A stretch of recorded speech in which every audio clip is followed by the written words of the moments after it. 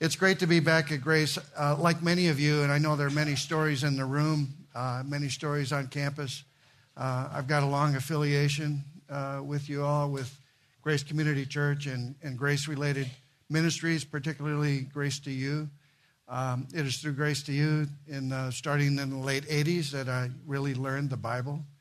I've never lived here, but I've been visited here many, many times. So it's always a joy to come back here. I was scheduled to be in Russia, actually, this week. And I was here a couple weeks ago and talked to Mark Zhekovich, and he asked if I could come down in July. I said, well, I'd love to, but I can't. I'm booked for the month. And a day later, the Moscow trip, for reasons that are probably obvious to you, got canceled. So I called him up and said, well, I can come now. And so here we are. My wife was mad at me, though, because she said, don't take on any more trips. Anyway, it's great to be here. I like the Julys here because we're relatively informal. There's no time constraints like we often have, with the shorter time of a talk. So I'm going to take advantage of that. And by getting through the presentation, but then maybe offering Q&A. Now, Q&A might be a little challenging in here, but we'll give it a try, depending upon how much time we have left. And, of course, anytime you want to get up and leave, you're welcome to. No issues there. Let's open with a word of prayer. Dear Heavenly Father, we come before you being reminded, as we are on each Sunday, each Lord's Day, of who you are, and desiring to be reminded of who you are and to come to know you more. Today we'd like to focus on coming to know you in perhaps a new way or a richer way in your works, the works that are all around us. And we know, Lord, that we can only understand the works that you provide for us. That's in the category of common grace. We can only come to an understanding of that through your work of redemption in Jesus Christ. And we thank you for the grace that has been extended to the lives here in this room, Lord. We ask that you bless our time, that we can be enlarged in our understanding of who you are and the magnitude of your works, even in the little things in our lives. In Christ's name we pray. Amen. My assignment today is to address a question that I get often. By the way, those of you that maybe don't know me, my name is Jeff Williams. Sometimes I think I'm here because I'm an astronaut. But it's been affirmed that that's not the primary reason. I just happen to be one of those. But hopefully the reason I'm here is because of a testimony, the unique testimony to our Lord and Savior, Jesus Christ. But anyway, given that job title that I've had for over 25 years, I often get the question in public talks, how can you work in an area like that and be a believer? How can you work in the area of science and be a believer? So that's the question I'd like to at least begin to address today. It's not going to be a sermon. It's not going to even be a Bible study. I'm going to try to illustrate the Christian worldview through some scriptures. But I really want to address this question. So this is kind of a worldview talk. How do we engage in this world? Now, a little bit of recent history kind of increases maybe the importance of doing this. Throughout the 20th century and even to today, the word science and the title scientist carry an authority, a weight of authority that many are not equipped to address.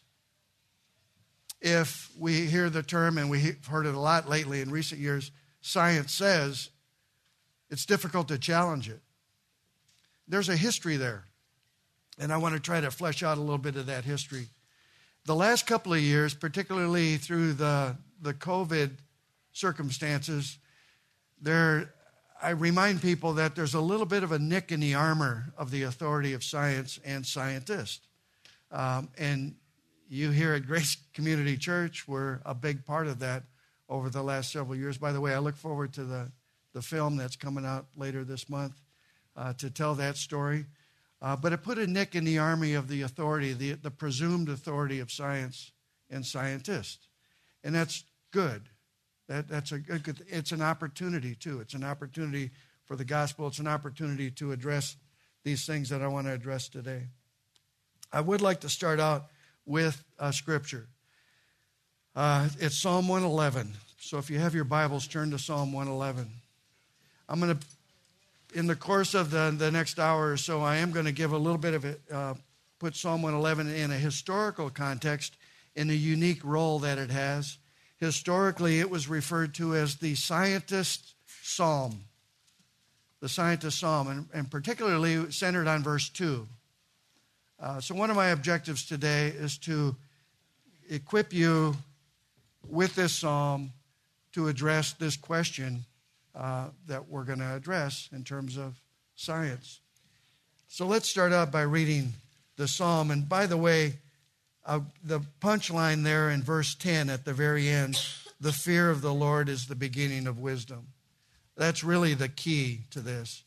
And I will give you right up front my contention that the fear of the Lord, as you go through and study all of those passages that many of us are familiar with through the Old Testament, is synonymous with faith that's been granted to us by grace. So even getting to the point of living out or realizing the fear of the Lord is by the grace of God.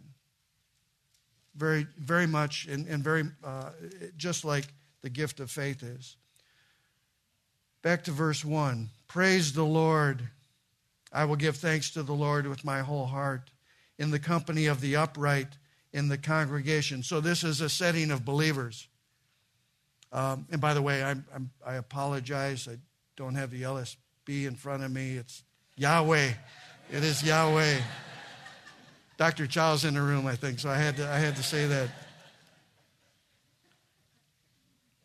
Praise the Lord. I will give thanks to the Lord with my whole heart, in the company of the upright, in the congregation. Great are the works of the Lord, studied by all who delight in them. Full of splendor and majesty is his work, and his righteousness endures forever. He has caused his wondrous works to be remembered. The Lord is gracious and merciful. He provides food for those who fear him. He remembers his covenant forever. He has shown his people the power of his works in giving them the inheritance of the nations. The works of his hands are faithful and just. All his precepts are trustworthy. They are established forever and ever, to be performed with faithfulness and uprightness. He sent redemption to his people. He has commanded his covenant forever. Holy and awesome is his name. The fear of the Lord is the beginning of wisdom. All those who practice it have a good understanding. The theme I really would like to pull out today of this verse in terms of addressing the biblical worldview is verse 2, as I said before. If you go back and look at what would be participles in the verse, studied and delighting, those are not commands for us to study the works of God. It's not a command to delight in the works of God. They are characterizing the works. They are characterizing the believers.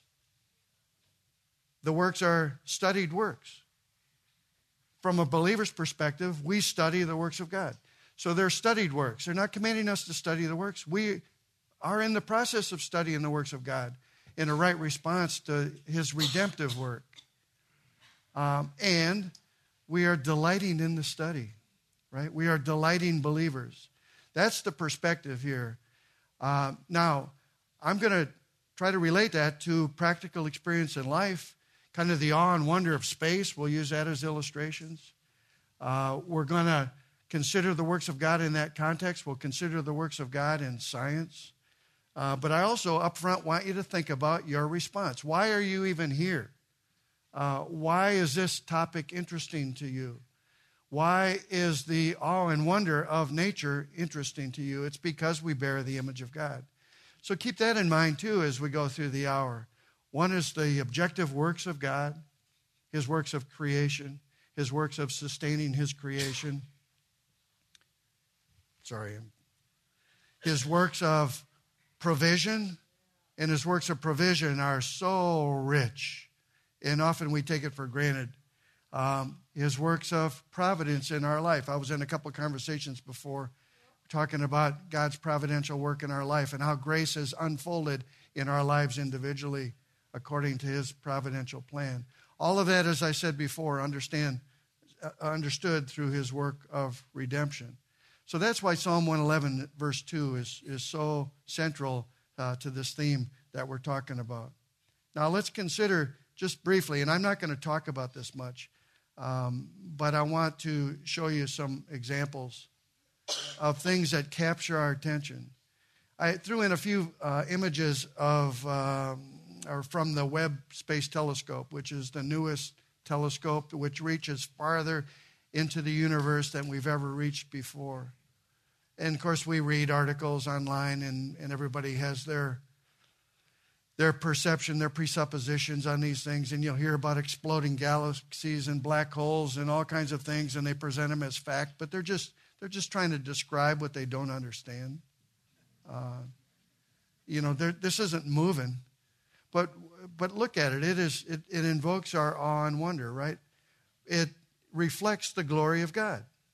We know that. That's the biblical perspective. This is deep into space. I think the deeper we look, the more we'll see. We don't really have the ability to comprehend fully infinity, but it will go on as far as we can see anyway. And it goes the other direction too, right? In scale, in small scale as we go down. Here's another example from Webb Space Telescope. Oh, no. Oh, no. Where's the IT guys? Did it just go away? Just went away? That's not good. Oh, here comes John. But this gives you a glimpse. This is what I want to talk about. We respond. We see these things, and they are amazing to us for lots of different reasons. But also reflect on why it is amazing. It's because we bear the image of God. So we have elements of God's character in our nature that has an appreciation for the things that we see. And the things that we see are amazing objectively in and of themselves. I'm going to talk in a few minutes about the order of the things that we see. A mathematical order, a physical order, a chemical order, an optical order. The ordering of God's creation is amazing. We can only gain the provision from his creation because of that ordering. So that's going to be a theme we're going to, okay. It's the promise of an IT guy. I'll be right back. See?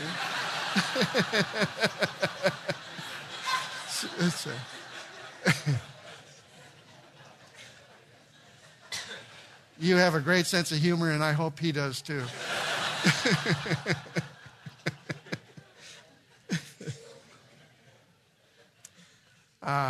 So where were we?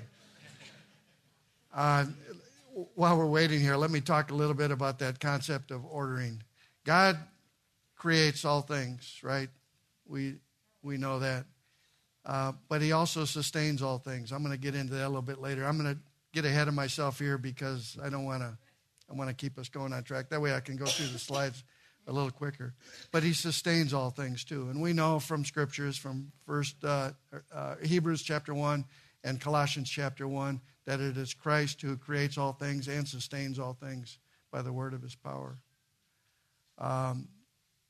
There is provision in creation that goes far beyond what we typically think of as provision. Classically, we think of the word provision. Oh, yay. Thank you, John. All right, let's get back on script here. So just a couple more. And by the way, they fascinate us. They're pleasing to the eye. There's a harmony of color here, right? And many of you are involved in music. You know what harmony in music is as opposed to dissonance. Harmony is pleasing to the ear. Dissonance is not. It's objective. We reject it if you will.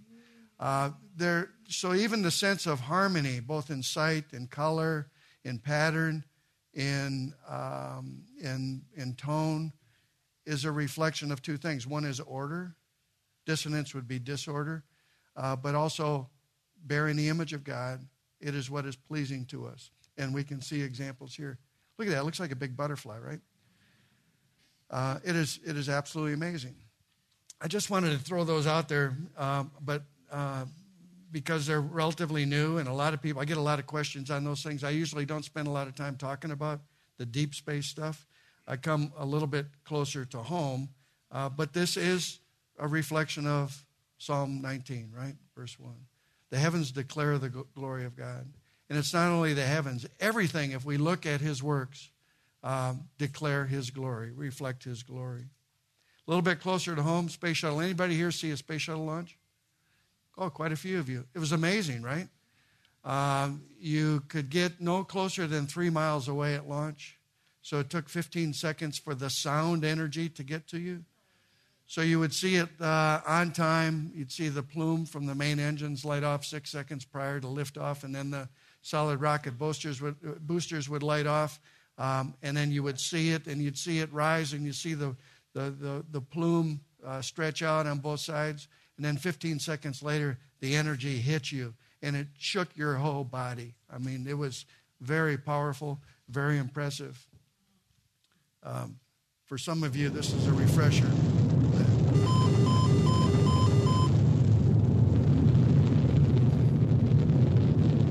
The weight on the launch pad, about 4 million pounds. It lifted off with a thrust of 7.5 million pounds of thrust. So a lot of power and energy.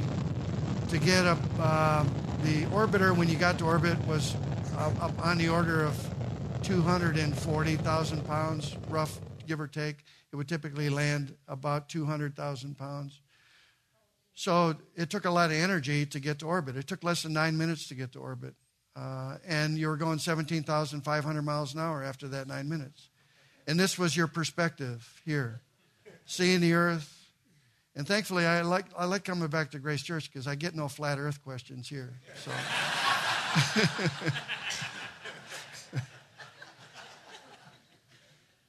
But think about that. Think about the technology that's all around us. Think about the ability of mankind to extract from God's provisioning all of the materials and to develop it and to utilize it and develop it into capability and make life better.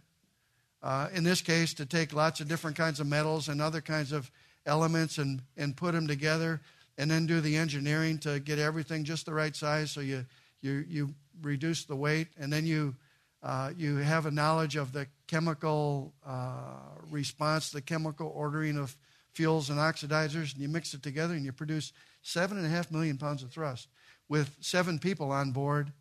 That's a lot of energy, and we know from experience that it's a risky thing to do, right? So you want to put it together, you want to control it, you want it to work, but it brings a lot of capability. And like I said, after that 9 minutes, you're going 17,500 miles an hour. Which is precisely what you need to go in terms of speed to be in Earth orbit at roughly 250 to 300 miles above the surface of the Earth. And that precision is a demonstration of the ordering of God's creative work. It's because of what we call natural laws, right? Newton's laws and other laws that all of this works.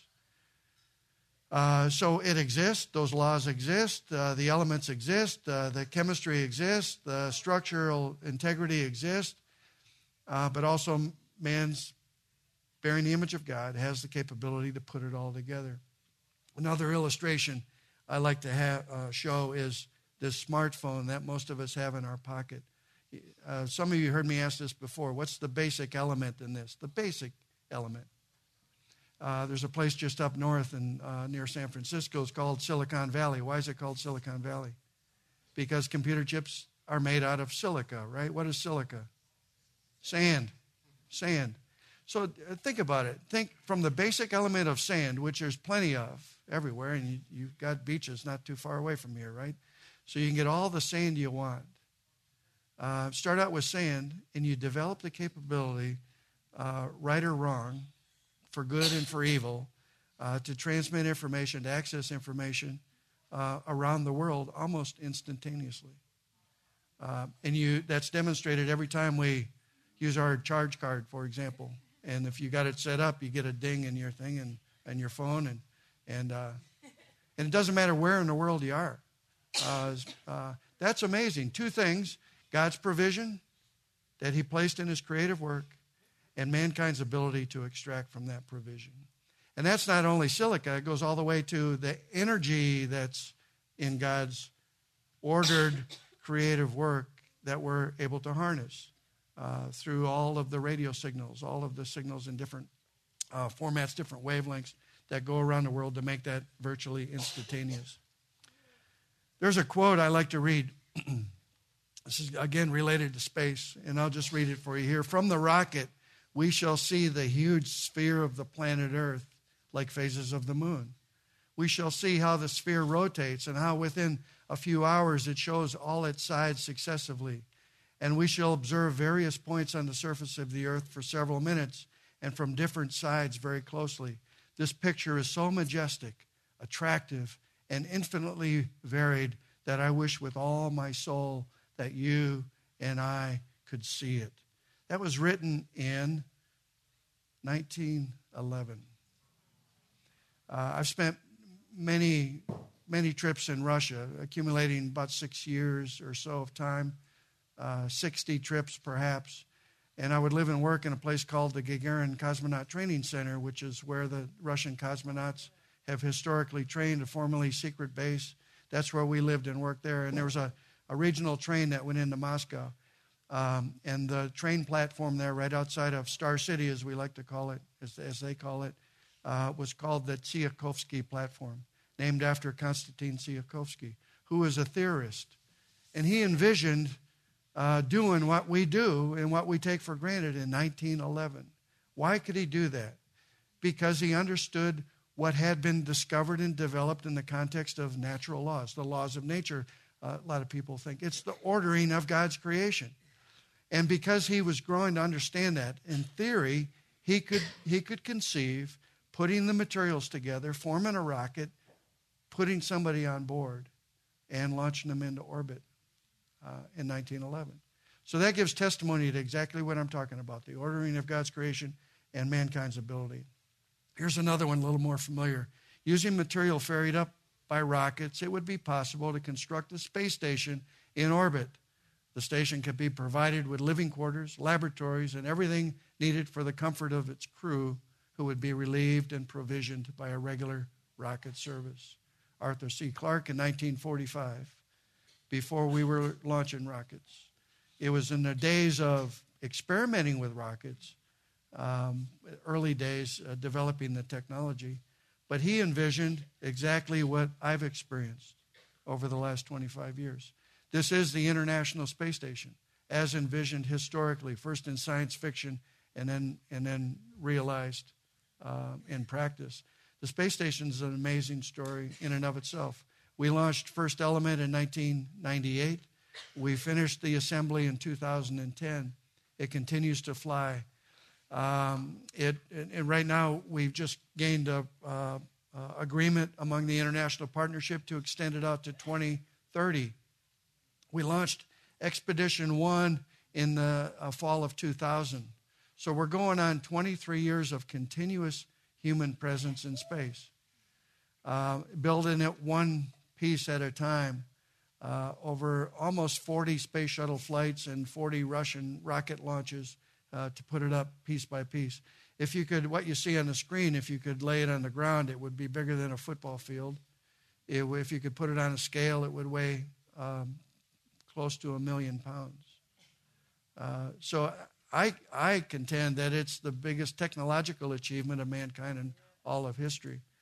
I don't hear that too often, but that's my contention. But it's a great demonstration of what I'm talking about. The ordering of God's creative work and our ability to extract from that order. And I could add, I'll just mention. This is also a very unique story, which maybe we'll save for another day in terms of geopolitics. Russia is a primary partner with us, along with Japan, the European Space Agency, and Canada. It only came to pass to be approved in the 90s because of the fall of the Soviet Union. And the proposal to partner with Russia, not for space exploration, but because of non-proliferation of nuclear and chemical weapon systems. That was our interest. That's a story for another day to talk about, but in the providence of God, that's another backstory for me personally. I started out in the Cold War in West Germany and went through all of this all the time in Russia, former enemies. And now just to give you another little personal perspective, as of going on 3 years ago, some of you know this, I moved up to a Russian-speaking immigrant community in Washington State that has a worldwide reach for the gospel, very similar to what Grace to You does through Grace Community Church. In fact, we are parallel with you all here. So I'll throw that out there just kind of as an aside, too. An amazing culmination for me personally of a career with all of these elements in it in God's providential work, his work of providence. Back to the space station, orbiting the Earth every 90 minutes. It's been orbiting the Earth, as I said, since 1998, first crew in 2000. Here's the view during the night side of the Earth. Sometimes I get asked, why don't you see stars in there? Well, when the sun is shining, you don't see stars. But when you're on the night side of the Earth, when the sun is masked by the Earth, then the star field is just absolutely incredible. You can see the globe of the Earth in the lower part, and the gold arc there is the atmosphere of the Earth, which is our life support system, a major part of the provision of God for us. Here's the view out the window during the daytime. So every 90 minutes you get a day cycle and a night cycle. One of the highlights personally is to go outside and to do a spacewalk. We have to duplicate everything to support life in the space station. We also have to duplicate it in a space suit to go outside. And when we do a spacewalk, we go outside for 6.5 or 7 hours. I call it the ultimate skydive. To be able to hang on the outside there and orbit the Earth every 90 minutes, as I said. And by the way, we're inclined to the equator 51.6 degrees. So if you imagine the sphere of the Earth, equator here, now you go up 51.6 degrees for the plane of the orbit. Yeah, that means every time you orbit the Earth, you cross the equator, 51.6 north latitude, cross the equator, 51.6 south latitude. So you get to see the entire globe of the Earth except for the North Pole and South Pole regions. And every time you orbit, the Earth rotates, right? Once every 24 hours. So it rotates. So you cross the equator roughly 1,500 miles to the west of the previous crossing. So it's an amazing vantage point in which to study the Earth. Some of you know I'm known for all the photography I took. The reason I took the photography is I wanted to capture the view of God's creative work on the surface of the planet, which we call home, which is our habitation, from this vantage point to share with those on Earth. That was my motivation. One of the favorite places to photograph is here. So here in this picture, you can see, hopefully it's still presenting, yes. You can see the entire life of Christ here. The Middle East, the Dead Sea right in the center, the Jordan River Valley going up and to the right. Off to the upper left is the Nile River Delta and the Sinai Peninsula.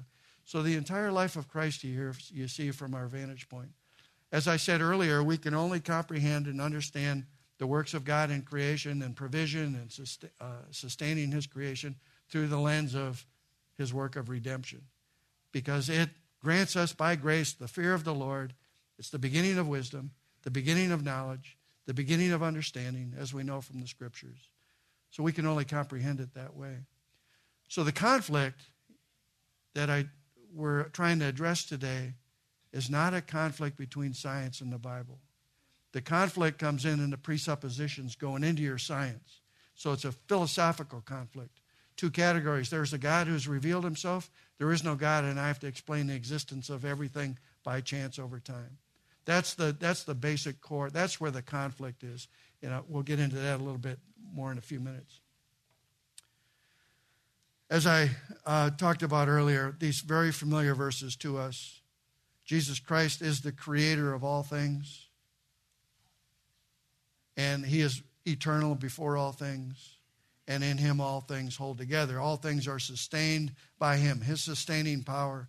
By the way, there are 4 fundamental forces in nature that science will acknowledge. One of them we know very well, because if we violate it, we get hurt, or worse. Gravity, right? We experience what we call 1G here, 1 gravity. On the moon, it's 1/6 of that. On Mars, it's about 1/5 of that. We couldn't survive on Jupiter or Saturn, obviously we don't have the atmosphere there, but the gravity would crush us immediately. So everything has a gravitational pull. The moon has a gravitational pull. That's why it stays in orbit around the Earth.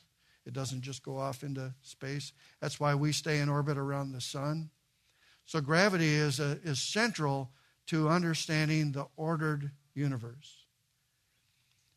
The second natural force that science acknowledges is electromagnetic force.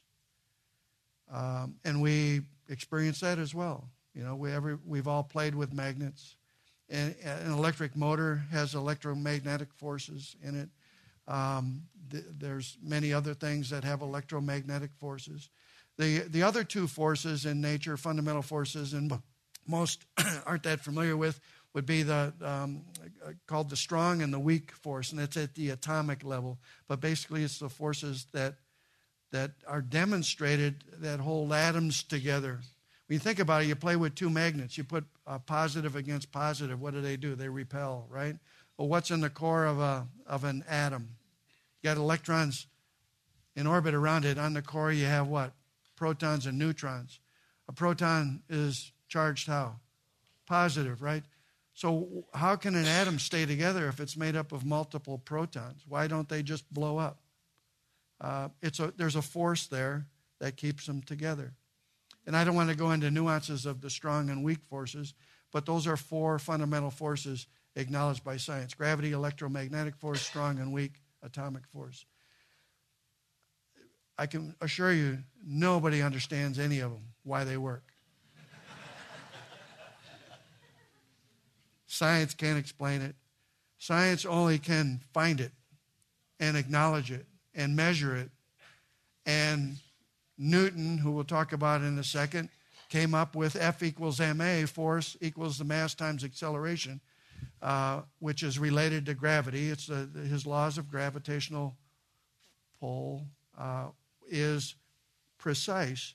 And he was able to, through experimentation, come up with a mathematical equation to describe it. So all of those forces can be described. They can be described mathematically, but nobody knows why they work. What's the biblical worldview? He sustains his creation, right? It's a sustaining work. That's how we would explain that. When I looked at the heavens, the work of your fingers, the moon and the stars, which you have set in place, what is man that you are mindful of him, and the Son of Man that you care for him? Science properly approached is a humbling endeavor. It is a scientist should approach the study with humility, recognizing that we fall short in our understanding, right?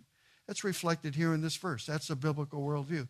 That God has provisioned his creative work for our good, which is the basis of all technology development, engineering, and whatnot. But it is a humbling thing. And if we mess it up, it will kill us on a practical level, right? And then I threw in Genesis 1. This is central. This is fundamental. Let us make man in our image, after our likeness. I've talked about that already. Fill the earth and subdue it and have dominion. Science, rightly understood, is a component of subduing the earth and having dominion. It's the dominion mandate. That's science properly understood through a biblical worldview is just that. So we in the world of science and engineering and technology can see it as a calling, right? A calling, a component of the dominion mandate given in Genesis 1. Science means knowledge. From 1 Timothy 6, it's used so-called knowledge. You're familiar with that verse. We'll put it up here in a bit. And I think it's the King James that translates it science. Science just means knowledge. So scientific endeavor is the pursuit of knowledge. It's answering the call, I contend, to subdue the earth and have dominion. Scientific endeavor is simply the pursuit of that knowledge, understanding. What's the beginning of knowledge? What's the beginning of understanding? The fear of the Lord. That's the biblical worldview.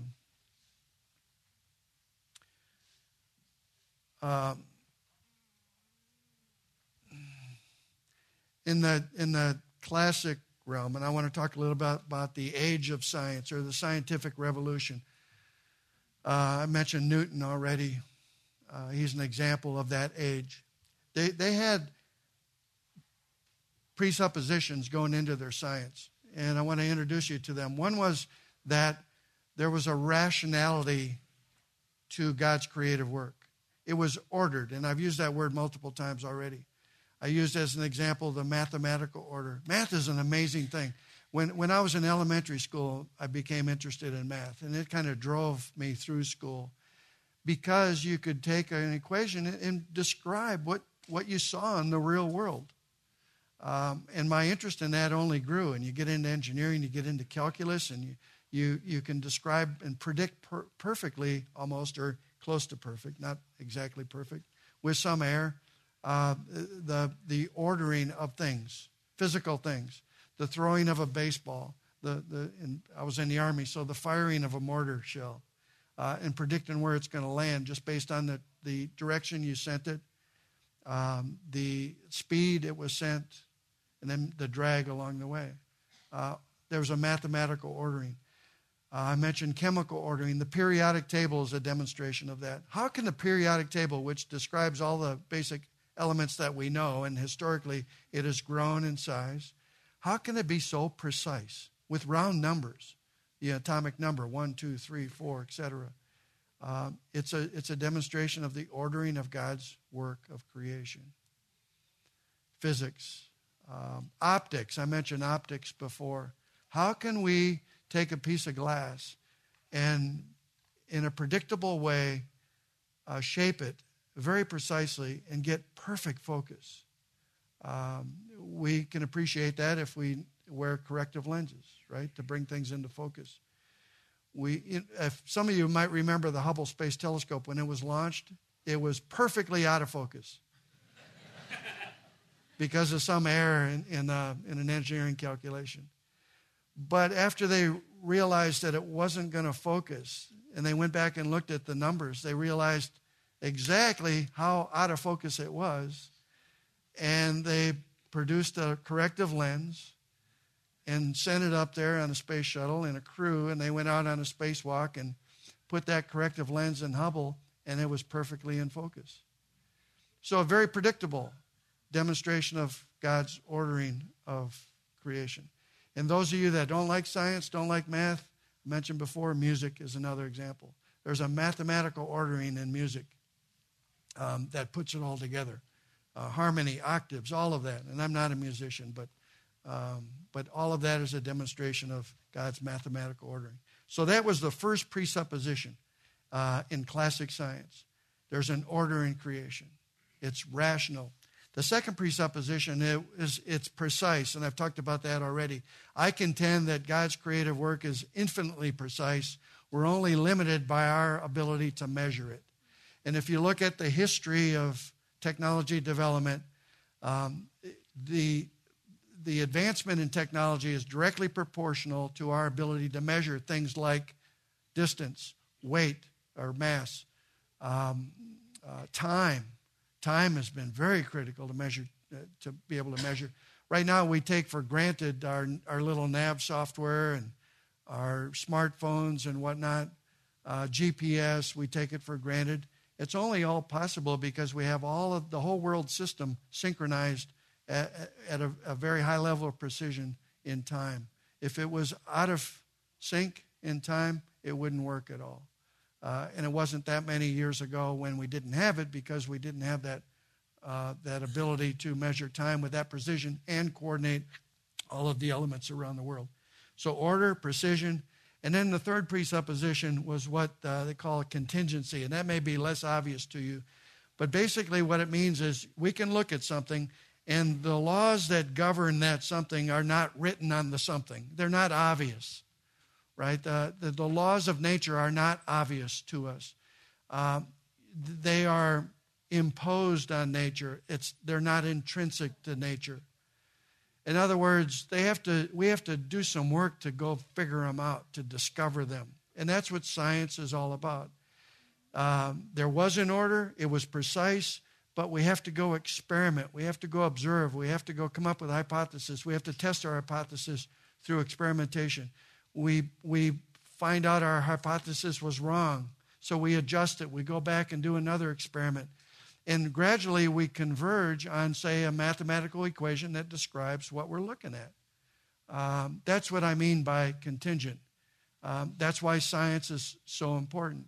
Those were the presuppositions going into classic science in I'd say the 16th and 17th and into the 18th century, what we call the scientific revolution.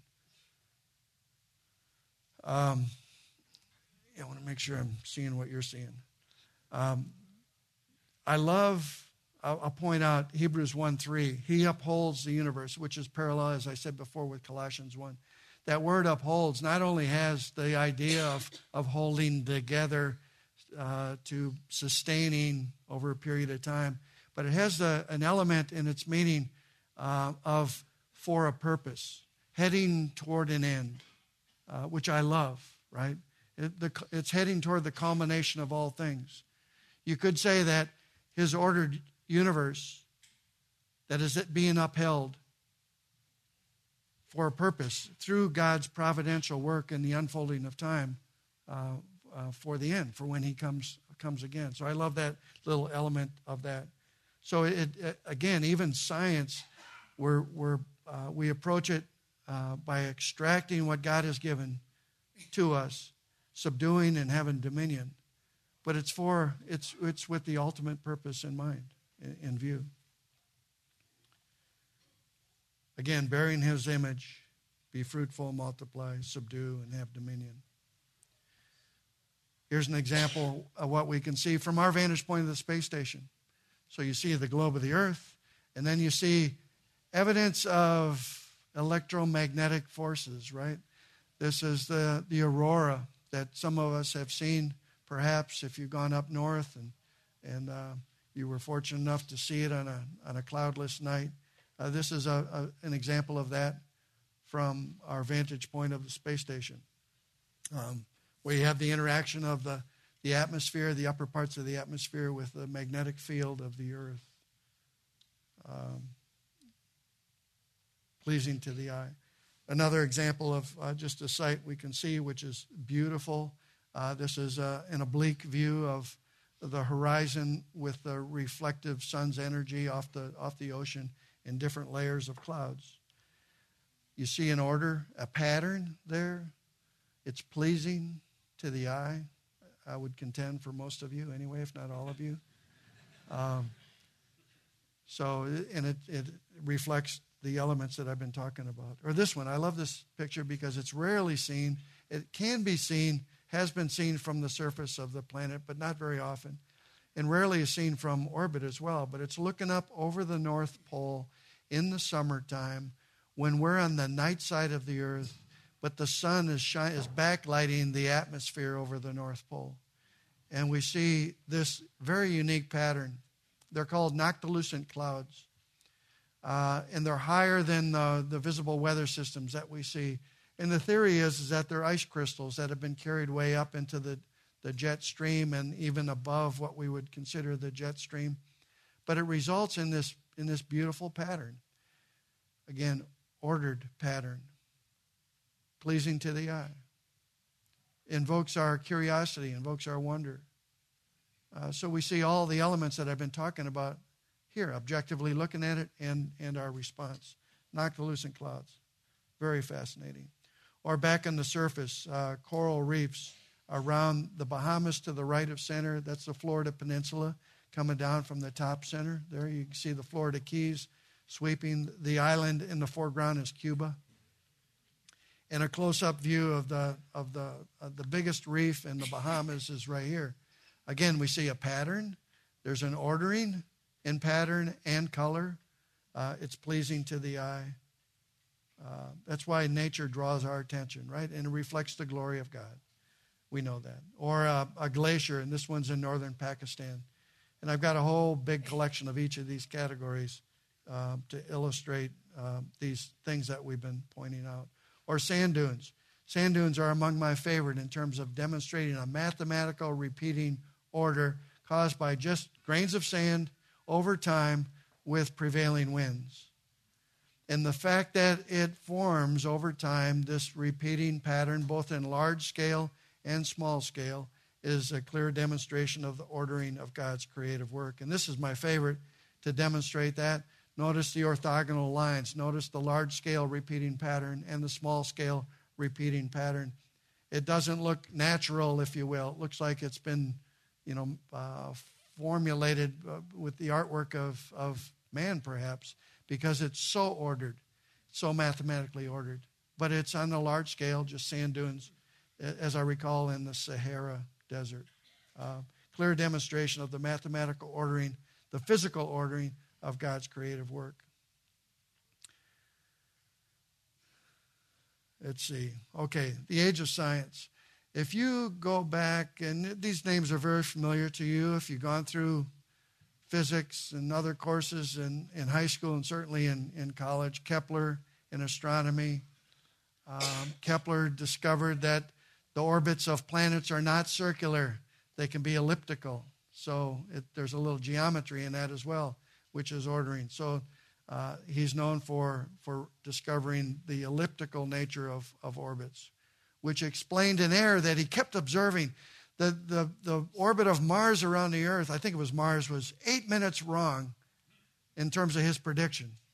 It was either 8 minutes late or early, I can't remember. And he couldn't figure it out. And he kept going back because of the contingency of nature. That was his presupposition. Kept going back, and he finally figured out, it's not a circle. It's an ellipse. It's slightly out of circle. It's an ellipse. And that explained it. He came up with a mathematical equation, and that's why he's known for his work in astronomy and specifically orbits. Or, let me go back here, or Boyle for chemistry, or Isaac Newton we've talked about, or Faraday in electromagnetics. And if you did any electrical engineering, you heard those names, particularly Faraday. Louis Pasteur, we buy pasteurized milk every day, his work in biology, and James Clerk Maxwell. All of these guys, and you don't read this in the textbook because it's been scrubbed out of the textbooks, they were all believers first. They were all theologians first. They were all driven by their theology. Science was their calling, and they saw it that way. And they entered their science with those presuppositions that I talked about. This came largely out of you could attribute it to the Reformation. These guys were in England and Scotland primarily, so you could say it came out of primarily the English Reformation. But that's what drove them. They were theologians first. They were driven by their faith, and they presupposed this ordering of the universe, and that it was rational, and that it was intelligible, and they could discover it, the intelligence, the order, and it was their duty to do so. It was answering the call that God had given them. That's true with all these guys. And they've got some wonderful, wonderful writings. Kepler, for example, in a letter to a friend, and he was, as I recall, 24 years old or something like that in 1595. He wrote this letter to a friend. He said, I wanted to become a theologian. For a long time, I was unhappy. So you can only presume what that meant. He was studying maybe academics, but he really wanted to know the Bible more. And he was unhappy in that state of not knowing the Bible, not understanding, not having that worldview. But since he says now, This was after the fact that the Lord had really opened up his understanding of the world around him through the Scripture. He had studied the God who had revealed himself in Scripture. And he says, now behold, God is praised by my work, even in astronomy. That's a great testimony to all of us. Whatever we do in life, we should do it understanding it as a calling in our life, no matter what it is, as long as it's biblically legitimate, right? But it is our duty to fulfill that calling, right? And we do it for the glory of God. God should be given testimony by our work, whether it's an engineer, administrative assistant, a scientist, a carpenter, an electrician. God should be glorified in our work. We should be a witness to God in our work. We don't have to be in quote-unquote full-time ministry to be satisfying that requirement in life. Our calling as a husband and wife, our calling as a parent, frankly, our calling as a child, honoring our mother and father, is a fulfillment. It should be seen as a fulfilling of the calling before God. And Kepler saw it that way.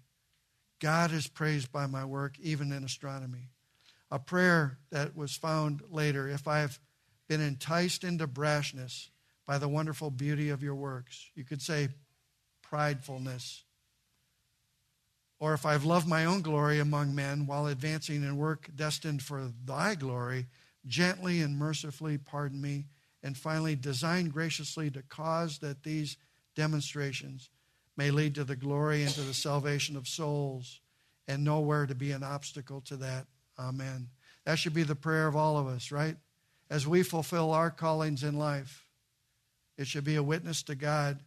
It should be a means to plant the seed of the Word of God for the end of the salvation of souls, and even just as significantly, not to impede that salvation, not to compromise our witness to others, and thereby prevent them from considering the gospel. That was the prayer of Kepler. James Clerk Maxwell, wonderful story, and I'll accelerate here in a little bit, but I gotta tell this story too. He was a very young age, and also in his mid-20s, as I recall. He was a professor at Cambridge already. He was charged to design and construct the Cavendish Laboratory, which still exists. Carved in the heavy wooden doors of the laboratory's entrance is Psalm 111, verse 2. So it was in this age that was known as the scientist's psalm. Great are the works of Yahweh, studied by all who delight in them. So these scientists saw them as studied works. It was their calling, right? And they delighted in the study of those works. They were delighting scientists. A written prayer found after his death: Almighty God, who created man in thine own image and made him a living soul, that he might seek after thee and have dominion over thy creatures, teach us to study the works of thy hands, that we may subdue the earth to our use and strengthen the reason for thy service, and so to receive thy blessed word, that we may believe on him whom thou hast sent to give us the knowledge of salvation and the remission of sins, all of which we ask in the name of the same Jesus Christ our Lord. That should be our prayer, right? That our witness in life and the answering of our calling give testimony to God, and to live in submission to him in that calling. I would have another story on this picture, but I'm not going to go there in the interest of time. So why do we have this perception then of the conflict between science and the Bible? Why is there so much hostility? And we've seen this, right? We see a hostility toward particularly the Christian faith, religion in general, but the Christian faith in particular, that comes from the world of science. Where did it come from, and how did we get here? I'll throw out a few names. Some of these are familiar to you. And don't apologize for all the words, but I mainly will summarize the influence of some names, and I'll leave this as homework for you. You can go research these names. James Hutton basically was one of the key figures in the 1700s to introduce the idea of long ages of the earth. He was a deist, and I'll let you research what that was. By the way, I threw in there largely immoral. I don't think he ever got married, but he was a womanizer. He abused alcohol. He did some other things. He thought religion was contrived. So he promoted this idea of millions of years, continuous evolution, he suggested. He was friends with Erasmus Darwin, who was Charles Darwin's grandfather. So Charles Darwin didn't have much original in his thinking, although it's attributed to him. It was alive long before even he existed, and his grandfather was a great influence, a big influence on his life. The year that Hutton died, another man was born by the name of Charles Lyell. Charles Lyell is known to have popularized many of the ideas from Hutton. He was a geologist. He popularized the theory of uniformitarianism, which is long ages. You know, that the Grand Canyon was formed by tens of millions of years of erosion from the Colorado River, for example. All of that was used to indirectly, they didn't directly attack the Bible. You can imagine in those years it was not socially acceptable to directly attack the Bible. The Bible dominated culture in those days. So their strategy was to indirectly attack the Bible. Not attack it directly, but start introducing this concept of what we call science to be contrary to the Bible and then indirectly undermine it. And that was the whole idea of uniformitarianism. Undermine the first 11 chapters, specifically the flood account. Charles Lyell was a friend of Charles Darwin. He encouraged him to publish his Origins of the Species book. Huxley, by the way, and a bunch of others, there's an assortment of Huxley's closest inner circle that met for decades, I think, periodically and talked through philosophy of life and these things specifically. He became known as Darwin's bulldog. He was dubbed evolution's high priest.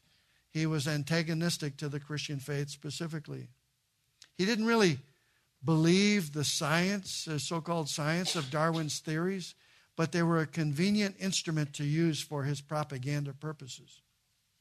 And he was really the one who propagated Darwin's theories. Darwin wasn't that bold in and of himself in the public setting, but Huxley and others really drove that across the Western world anyway.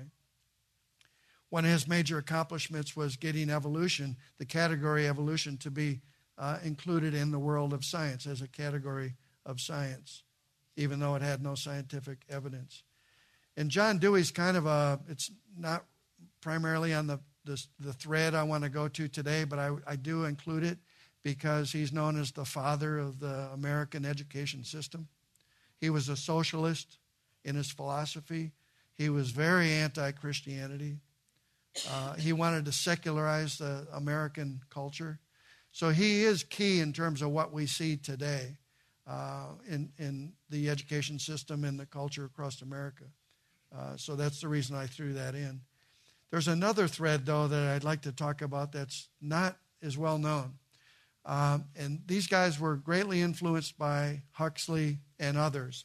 And they're the ones that recent history shows that they were kind of a key element in the popularizing of what is called the conflict thesis, that the Christianity and science have always been at war with each other.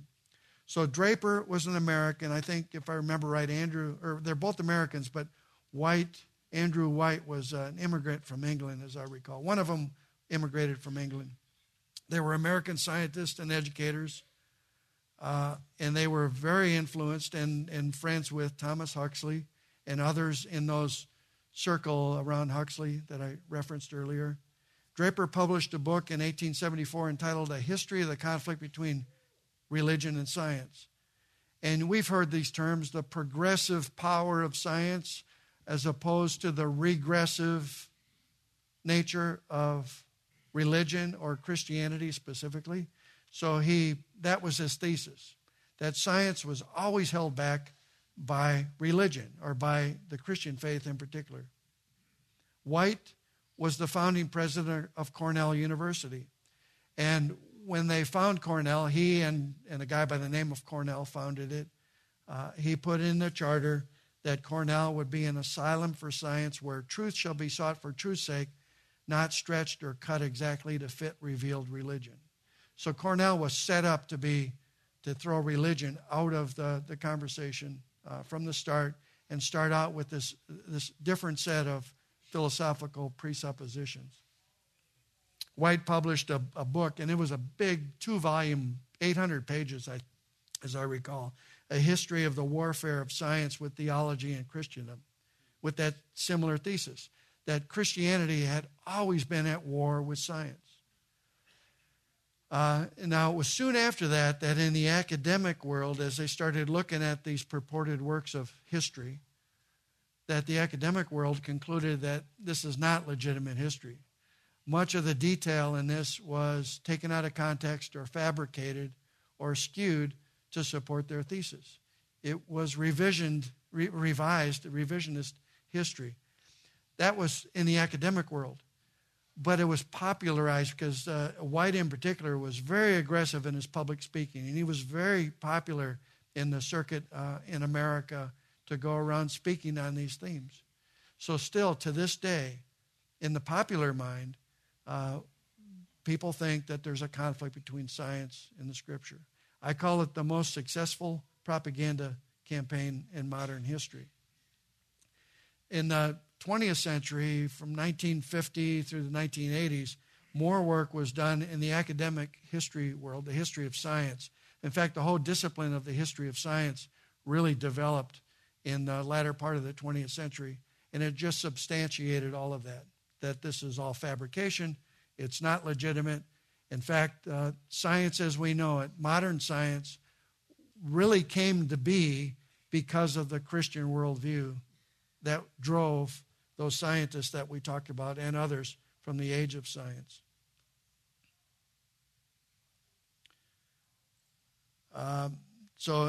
Trying to summarize this, the theory of evolution became the fact of evolution. And many of us in the room experienced that, right? When I was a kid, theory was used all the time. It's not used anymore.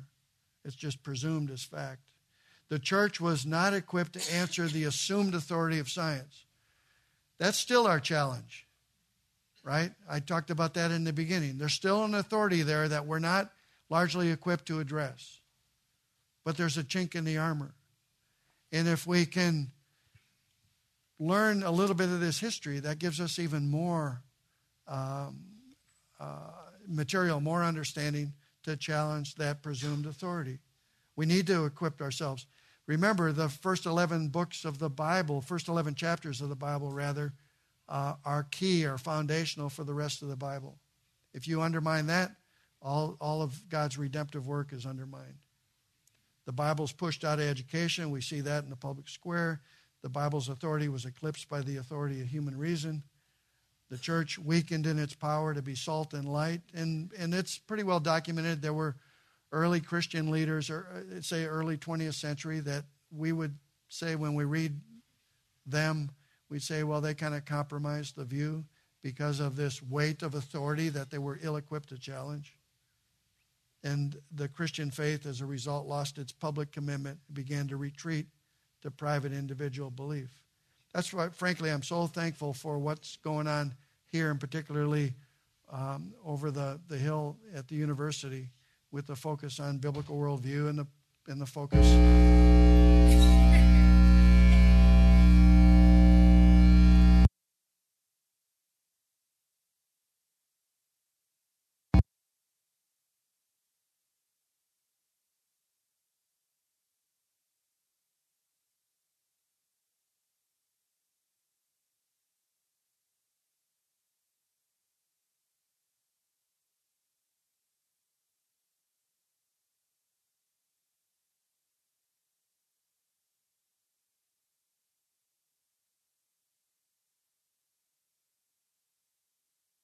Yeah, there's an example of electromagnetic dissonance.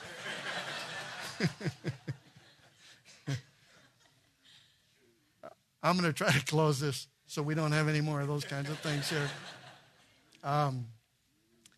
Job 28, I don't have time to go into it, but Job 28 is a powerful chapter. It's a powerful chapter. I'll give it to you as homework. The first half of the chapter acknowledges two things. One is that God has provisioned his creation, right? And he uses the illustration of mining operations and getting ore and resources out of mines and man's ability to do so. It's a fascinating chapter, the first half. But right in the middle of the chapter it says, but where can wisdom be found? True wisdom, although we're given all this ability and the ability to extract from this provision, not only the material provision, but the ordering of that provision, the mathematical ordering, the physical ordering, chemical ordering, all of that. But still there's something that is out of our reach. We don't have the ability to attain it or achieve it. And that is true biblical wisdom. We know about it. The chapter says, the latter half says, we've heard a rumor of it. So we're aware of it, but it's unattainable. It's beyond our reach. And it ends, chapter 28 of Job, the fear of the Lord is the beginning of wisdom. Same phrase, same concept. Granted to us by grace. So that's and when we experience the fear of the Lord, when that gift of faith has been given to us, then we can grow in comprehension of God's works of creation, provision, sustaining, providential work. It's only through that lens that we can see it. And then we can see not only our calling in life, but we see how we are called to appreciate and extract from God's work of life, that we get a perspective like Stephen Charnock had. Stephen Charnock, you're probably familiar with, wrote this big volume of existence and attributes of God. I love this quote. All things in the world, one way or another, center in the usefulness for man. Some to feed him, some to clothe him, some to delight him, some to instruct him, some to exercise his, the original says, his wit. I put in there intelligence, and others his strength. That's how we should see things in life, right? That's how we should approach our science. We should be, in that sense, all believers are scientists, right? God has revealed himself in his works, in all aspects of these works that we've talked about. And we are to be delighting in those works, and those works are to be studied, as the psalmist in Psalm 111 says. I tell you what, I'm going to, because I want to leave a little bit of time for questions. Yeah, I'll just, I've already summarized this. There's no conflict. There's no conflict between science and the Bible. True science, the conflict is in the presupposition. This is the biblical worldview, the last bullet here on this chart. There's a beautiful, discernible, and I had fixed. And the laws of nature show that it's fixed in time, as long as time is unfolding, and useful. It's useful to us. Order in the universe, accessible to the mind of created man, who bears the image of the rational creator and endowed with intelligence. We're equipped and commissioned to seek out that order and to know our creator and to make him known through the study of his works. I'll stop there because I want to give you maybe some time for a couple of questions. This is going to be a little bit of a challenge, but I do want to hear. I've got a question right here. You mentioned the issue of contingency. How has that worked in the difference in the presuppositions of Newton versus Einstein with related issues? The question is the issue of contingency, searching things out. How does it relate in comparison with Newton and Einstein? When Newton clearly was a believer, Einstein, I think it's pretty clear, probably wasn't a believer. Although, and this is true, it's part of God's common grace. A lot of science is driven by presuppositions that we would agree with. And if you read some of the quotes of Einstein, he acknowledged an intelligence, a rational force behind the existence of all things. So he saw that. He just perhaps wasn't granted the grace of the fear of the Lord, as we talked about. So I think he would agree with the contingency there. He just couldn't explain it. In fact, it's related to the scripture as well, right? When in the Gospel of John, how does John start out with? In the beginning was the Logos. I love the use of that word. John used the word. It was the Word of God, right? The Word of God is Jesus Christ. He's eternal, and through him all things are made. And he used that word, and it had a different impact on two primary audiences. On the Jewish ear, the word of the Lord, the word of the Lord, the word of the Lord. They heard that throughout their existence, right? The word of the Lord came too. So Logos, the word, had that meaning to the Jewish mind. To the Greek mind, it had a little bit different meaning, and I would contend it's related to Einstein's perspective. In the Greek mind, Logos had this idea of a rationality behind the existence of all things. There was an intelligence. There was an impersonal, rational force that was the cause of all things, but it was out of our reach. It was there, presumably, but we can't explain it. We can't access it. But it is the reason for everything that we can see. So John, when he wrote that, he was writing to the Greek mind too. This rational force that you know is there has now revealed himself in the person of Jesus Christ. So I think Einstein had that same sense. Yeah, Jeremy.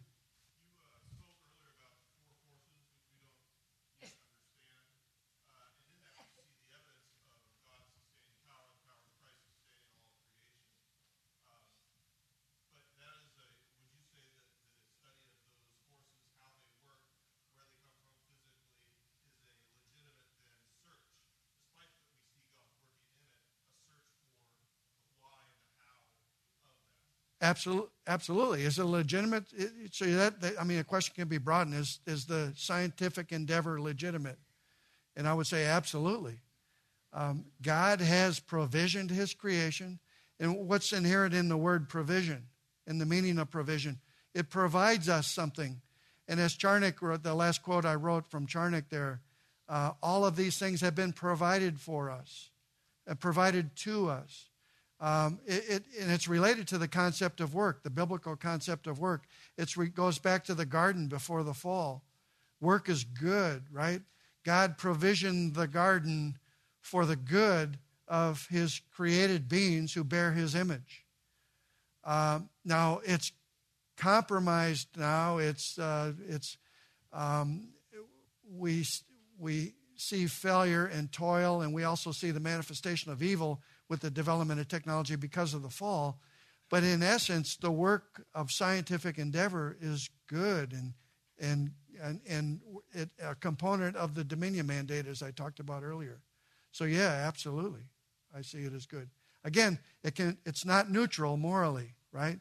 So if scientific endeavor is not guided by the moral law of God, then we see the manifestation of evil in its use.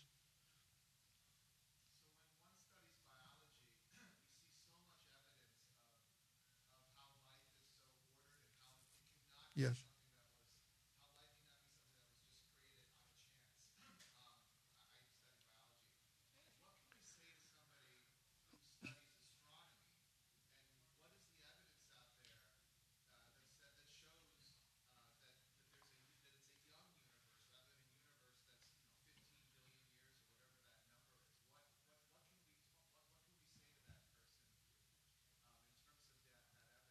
Well, I would turn it around and challenge him. Show me the evidence that shows it's billions of years old. The only reason that so many have concluded it's billions of years, one, they hear it from the world, the scientific world out there, but because of the presupposition going in that everything has to be explained naturally. So the existence of everything is by chance over time, and we can't explain it in 100 million years. We can't explain it in a billion years. So let's just stretch out the probability to longer periods of time. So I would turn that around. The history, that's all prehistoric. And we all experienced in school, we have history and we have prehistoric times. The whole concept of prehistory is kind of a misnomer too. It presumes that everything existed forever and evolved to where it is now. We just don't have a record of it. We're given a record of it. It's in the Scripture. It's the record of God's creative work. So I would turn it around. The evidence that we have shows that it has been revealed to us that God created all things, right, according to Genesis 1 and affirmed throughout Scripture all the way to Revelation. You mentioned biology. I didn't touch it on it at all, but it is also fascinating. Everything that's being discovered in biology refutes everything in the presuppositions that led to evolution and related things. Life is not simple at the cellular level. DNA is billions of bits of information, intelligence, coded.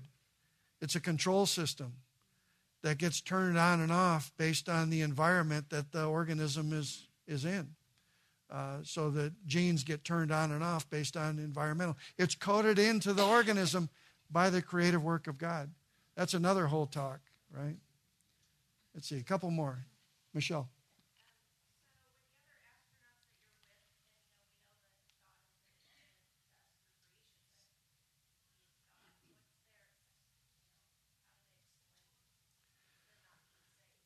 The question has to do with other astronauts, that how do they explain their worldview, basically, that, say a non-Christian worldview.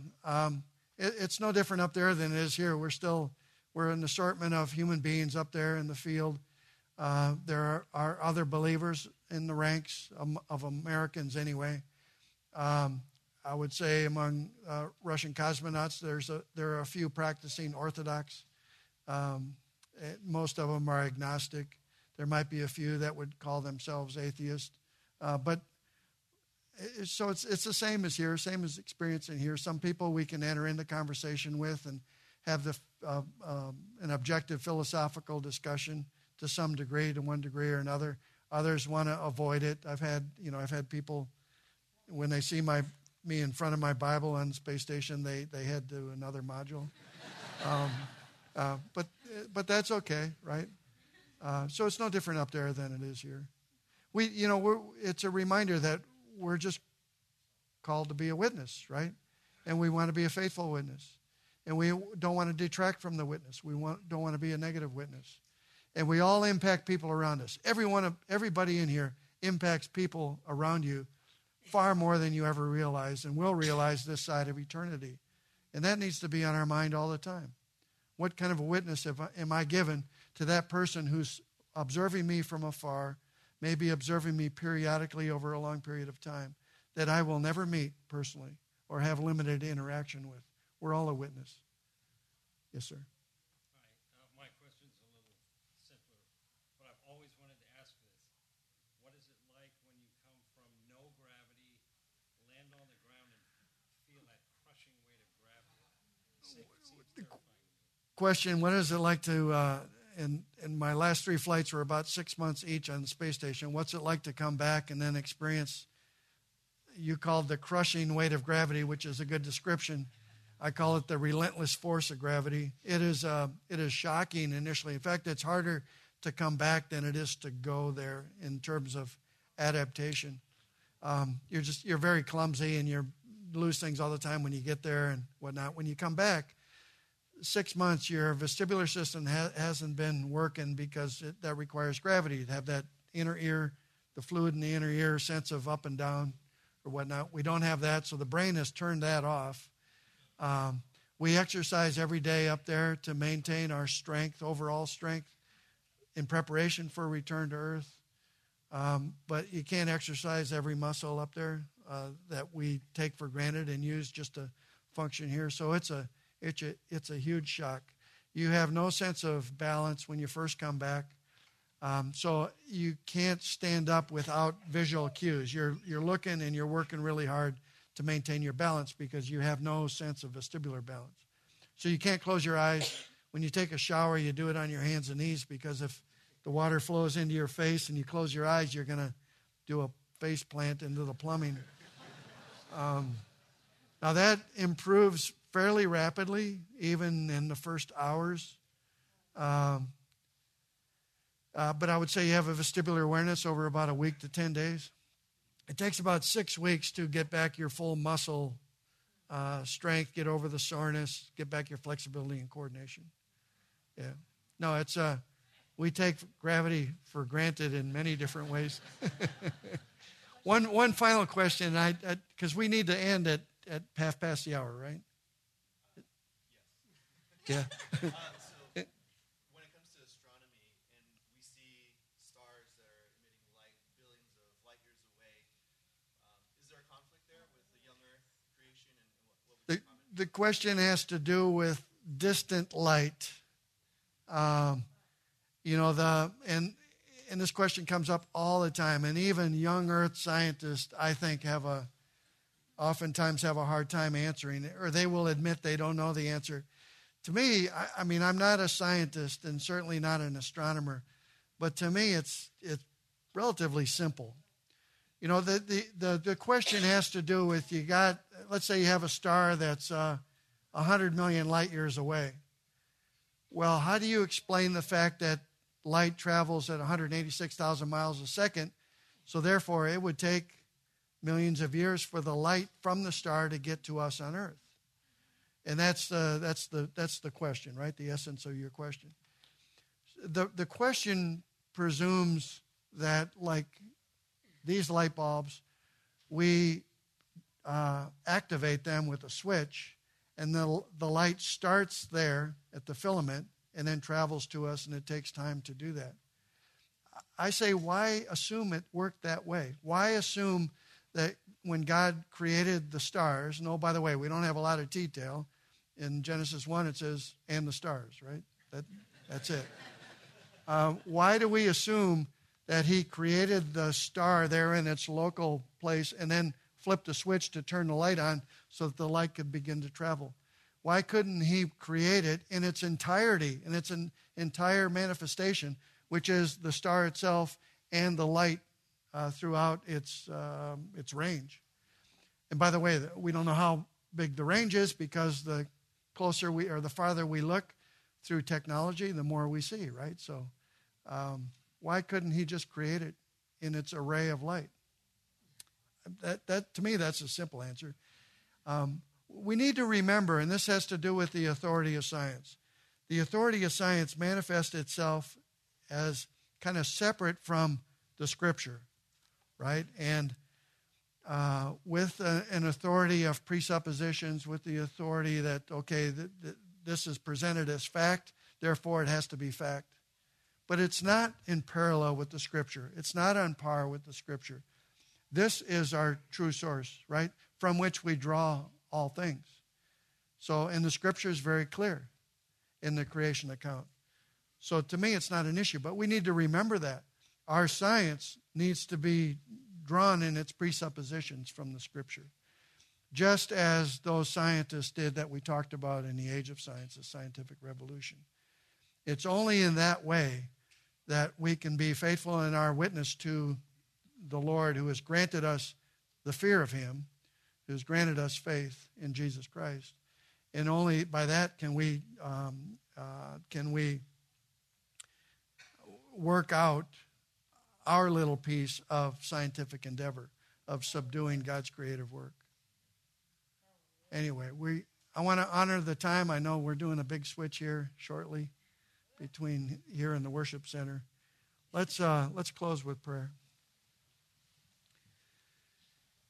Dear Heavenly Father, we thank you for this opportunity that we have to consider these big questions, these big issues, these issues of worldview, these issues of origins, the issues of your providential work in our lives as we seek to understand the provisioning of your work in so many different ways, Lord. and to address the challenges that come from outside the church to undermine the authority of Scripture.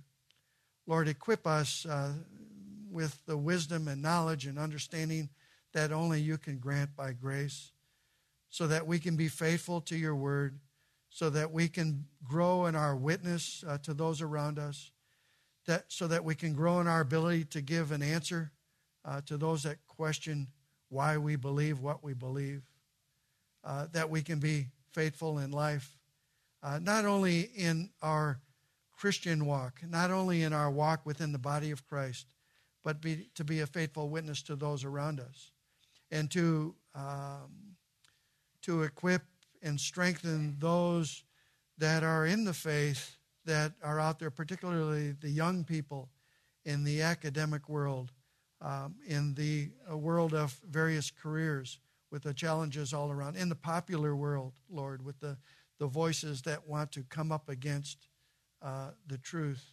Equip us, Lord, that we can be faithful to answer those challenges, and that Christ be glorified, who is the creator of all things and who upholds all things by the word of his power for his eternal purpose. In his name we pray.